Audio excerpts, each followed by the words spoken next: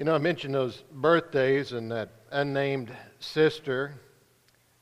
To my knowledge, she's only got one sister here. But I was thinking about that. Let me get my thoughts together. I was thinking about that. I had a son who had a birthday yesterday. And he was 41 years old. I don't even think I was born when he was born. How does that work? Anyway, it's great. We have a lot of August birthdays. It's a good time to have a celebrated birthday. Great time to be born just before school starts or about the time school starts. That's a great deal. And remind yourself, school zones will be active here coming this week. So don't get yourself caught in one of those school zones and have to pay a whole lot of money out of your pocket. I don't know what that's like, but I just want you to be aware of that. Forget about the kids, running over the kids. That's another story. No, we want to be cautious. We want to be careful in all seriousness. It is a great time of the year when things are beginning. I'm looking forward to the Labor Day gathering. It'll be a lot of fun. I think there's some activities going to be out here. You can come early. We'll have a lot of fun, enjoy the time together, get to eat together, and it'll be a good occasion. I appreciate those who are putting it together.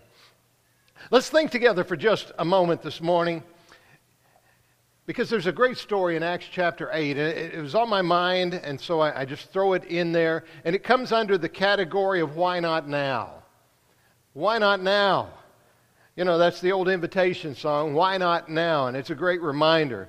But there's a story there in the 8th chapter of Acts in which Philip the deacon, Philip the servant, Philip the evangelist, he's referred to, is sent by God. And in verse 35 of Acts chapter 8, we find Philip in the company of that Ethiopian. And Philip, it says, then Philip opened his mouth, and beginning at this scripture, the one where the man had been reading, preached Jesus to him.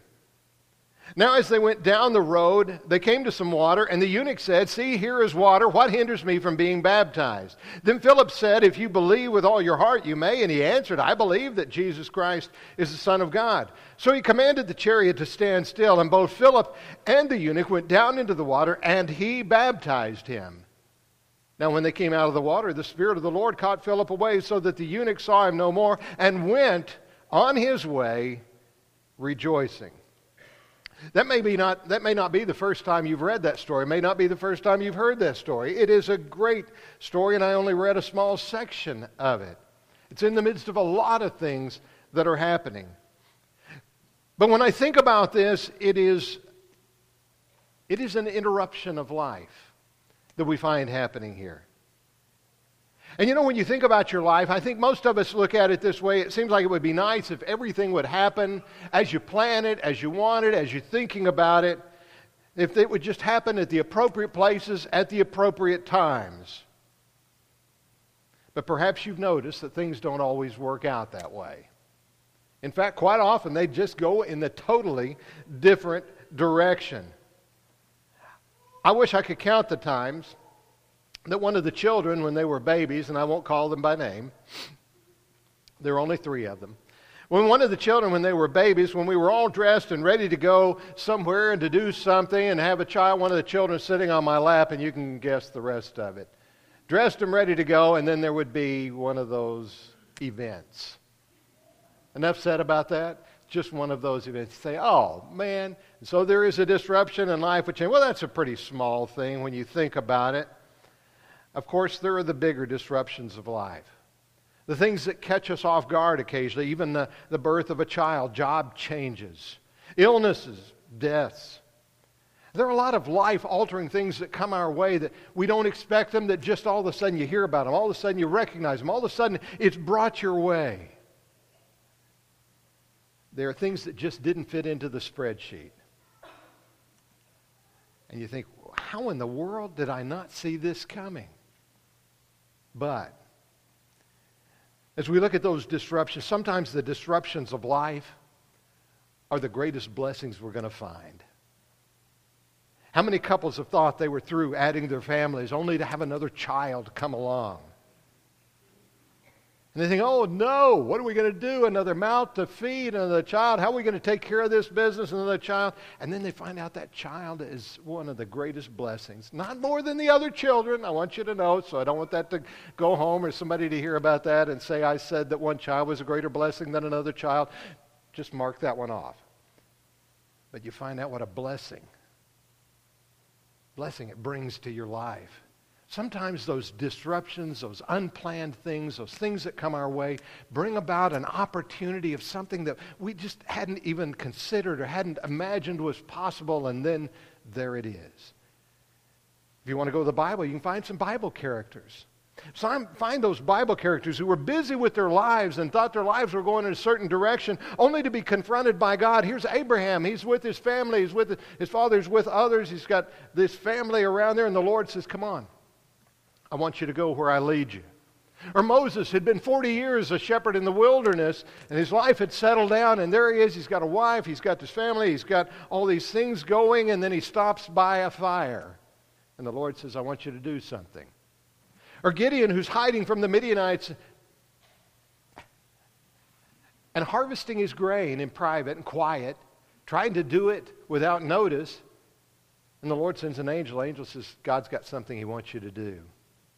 I mean, we can go through it. And then there's Saul, who was busy looking for animals, and the Lord has Samuel anoint him to be king. And then even when the time for his coronation, if you will, comes about, he's hiding out, doesn't want to necessarily be there, but that disruption of life, and then he becomes exactly what is needed for a short period of time. He's exactly what is needed to bring a nation together, and he gets to be king and so forth. And there's another Saul. You think about that Saul who was busy, he thought, doing God's will, and then he's confronted by that great light and that message that says, hey, you're persecuting me.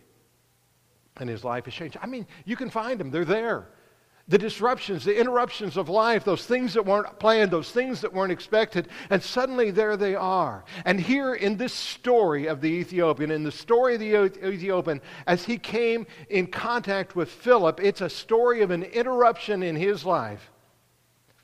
But it's also a story of the blessing of his life.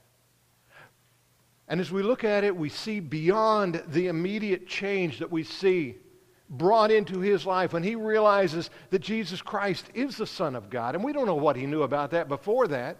We don't know what he had heard about Jesus before that. But with that encounter, that is that determination that Jesus Christ is the Son of God, and beyond that immediate change that is brought into his life, there is the blessing of his life that has affected you and me and so many others throughout the years. Affected by what happened to him that day. How many preachers have stood up and preached on this exact story? How many times have we been shown the message of the gospel and the action of someone who believing repents and is baptized? How many times have we heard that? But I want you to think about a statement there. I want you to think about the statement of the song. I want you to think about what happens here, because we realize in this,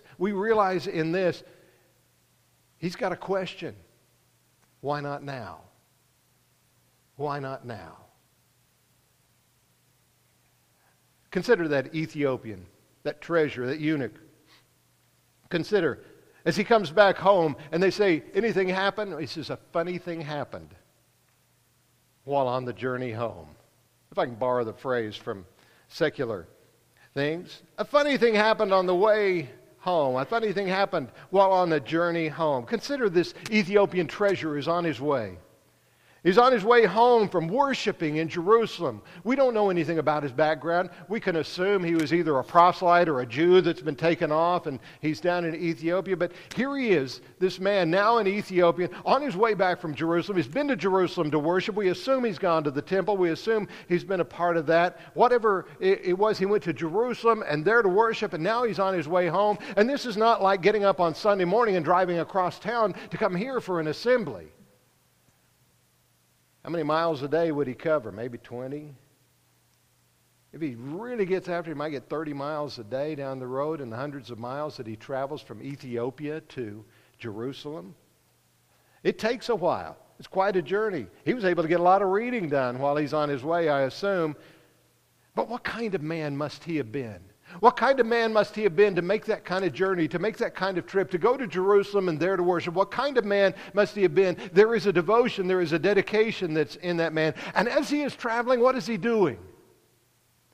He doesn't have his tablet out and he's not watching a movie. He wasn't watching a Hallmark movie on there while he went. No, he's reading. Now, you got to realize there weren't local bookstores to just go pick up a book along the way. Here he's got probably a scroll. He's reading from that scroll. He's reading from the Old Testament prophet. He's reading from Isaiah. And like many of us today, as he's reading from that Old Testament prophet, he's looking at what he's got in front of him. He can read the words. He can understand the words. He knows what the words say, but he doesn't know what it means. He's struggling to understand the meaning behind what he's reading, and he's maybe contemplating that, thinking on that. He's reading that, and then he's confronted by a stranger. He doesn't know the man doesn't know him. But the man walks up to him and says, "What are you reading, and do you understand what you're reading?" I've thought about that sometimes. Philip the stranger had been sent to that place, and we understand the background of the story. He'd been divinely sent to that place to meet that man on that way. He had been told by an angel, he'd been instructed by the Spirit, and he was to go and approach this man and see what was going on. So he walked up to the man and says, "What are you reading?" When was the last time you walked by somebody reading a book and you said, "What is it you're reading?" You may have tried to glance at the cover of the book. You may have just said, "Oh, I think he's reading this or that."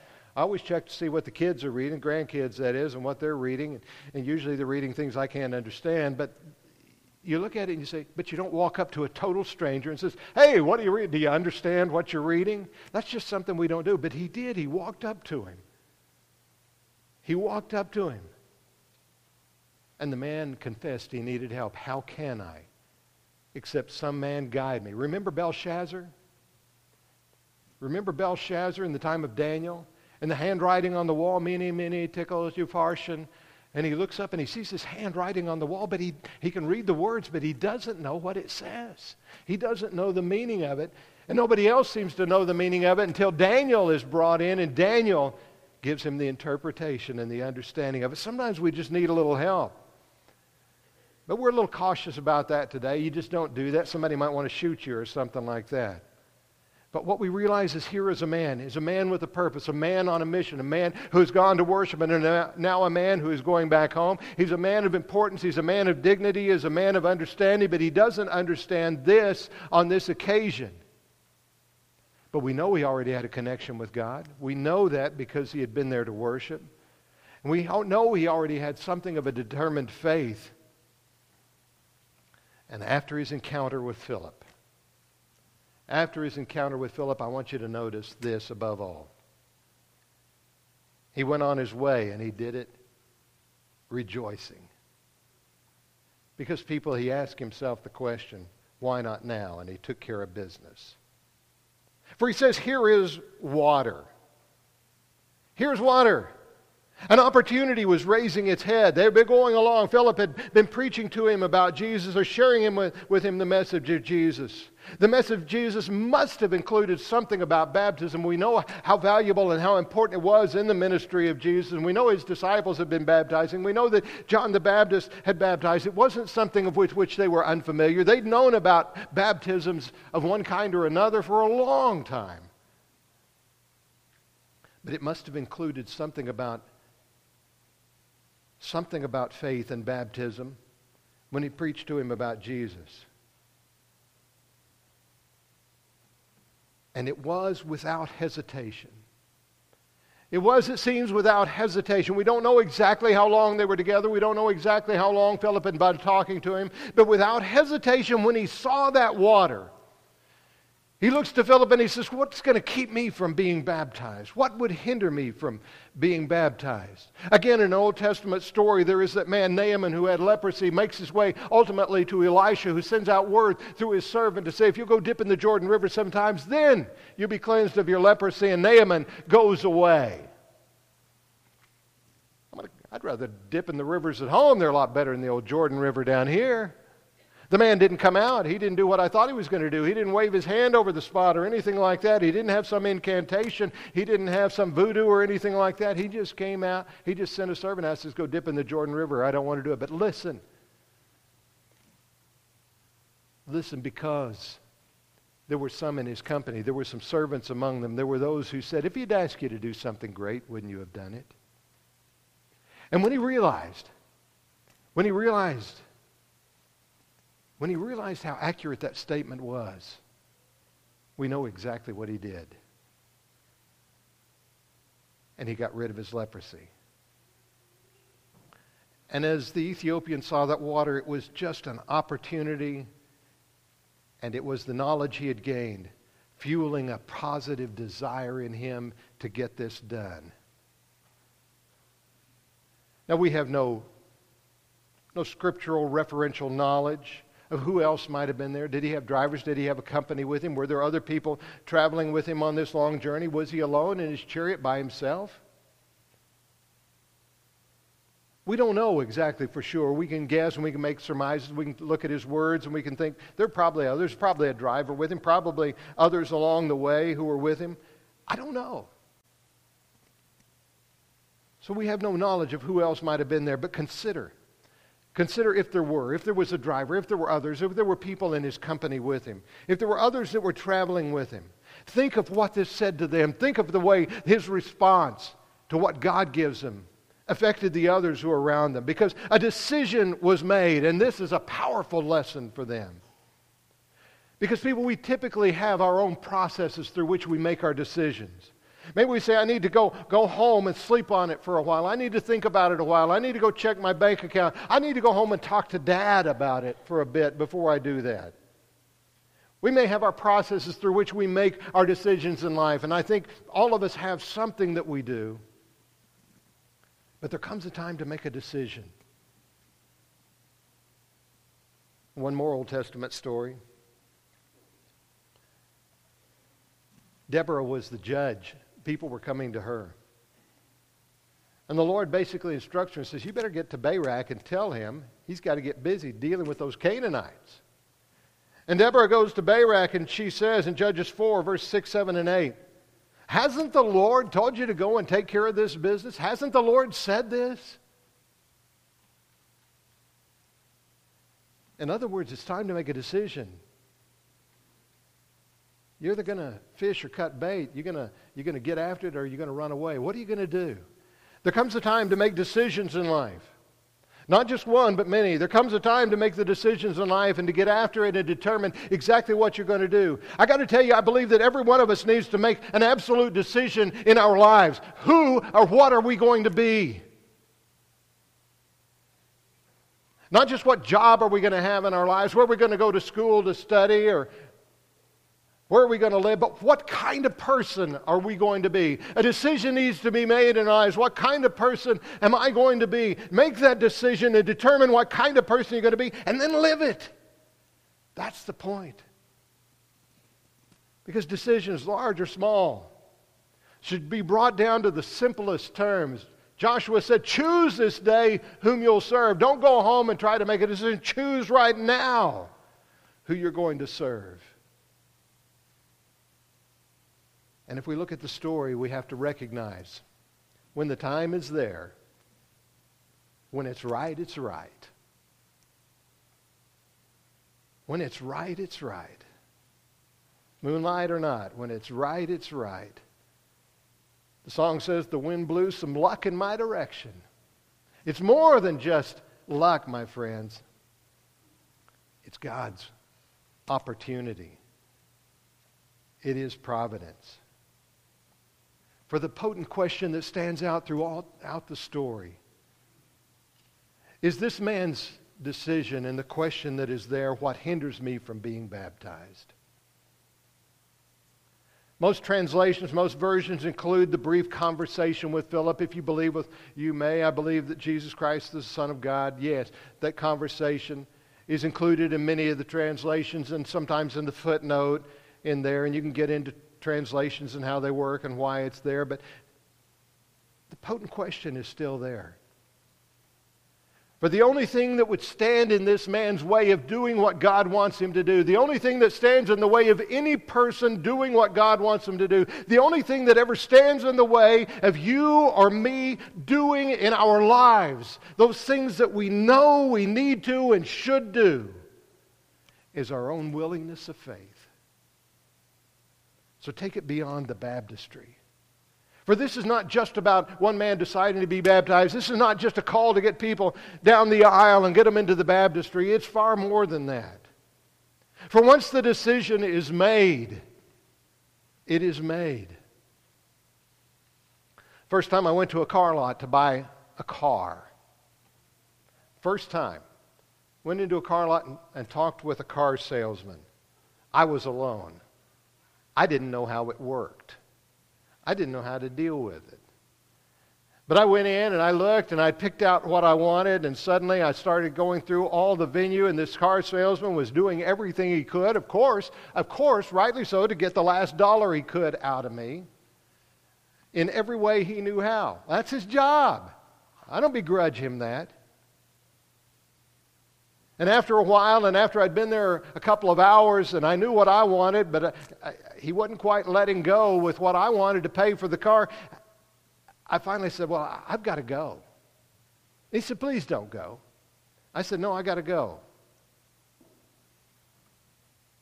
And you know why he didn't want me to go? Because if I went, he knew there was a pretty good chance I wasn't coming back. He did have my phone number, or my folks' phone number, and as soon as I got to the house, the phone was ringing, and he called me back. And it went on. That was the first time. But I realized a little better how it works. He did not want me to leave without a commitment. Why not now? Because it begins with faith. It takes us into the water and out. But then what? What about your decisions then? I think we can apply the story, and we can learn from this story more than just the decision to obey the gospel and be baptized into Christ. There's more than that at play. When we say, why not now? It's not just about somebody being baptized into Christ. It is about, follow the story, beginning where you are. It is where that man was. It was what he was and what he needed to know, and it was given to him. It's about looking to the Scriptures and understanding what the Scriptures had to say, because that's exactly where they were. And it says Philip began at that Scripture and preached to him Jesus. It's about seeking understanding. When he said, how can I except some man guide me? And Philip gives him an insight into the Scriptures, and he begins to grasp things that he had not yet understood, and he began to grow. It is about doing what is taught. On that occasion, he needed to be baptized into Christ, and that's exactly what he did. And sometimes it's other things that we need to be and do in our lives that we have not yet committed ourselves to doing. It is doing what is taught, and then it is about rejoicing as we move on the way. That's it. That's the story. Why not all that now? That's what the old invitation song poses in the question, why not now? Let me offer you this thought in closing. How many decisions, your life, my life, and the lives around us, how many decisions in life have been postponed only to later find that the opportunity is past and no longer available? Don't pass the opportunities that come your way. Don't lose sight of the blessings that are set before us. The question is still there. What hinders me? Same question. Why not make a decision now to be and to do what you know you need to do? We're going to sing that song of encouragement this morning. If there's someone who needs to respond, this opportunity is yours. But let it be one that encourages and invites every one of us to look into our own lives, to be insightful in our own lives, and from there to begin to do even more what we know we need to be and do. If someone needs to respond this morning, please let the opportunity be yours. And if you need to be baptized, we're glad to share that moment with you. If there's another need you have, let us put that at rest and pray with you and exhort you and help you along the way. If you need to come this morning, why don't you do so while we stand and sing together.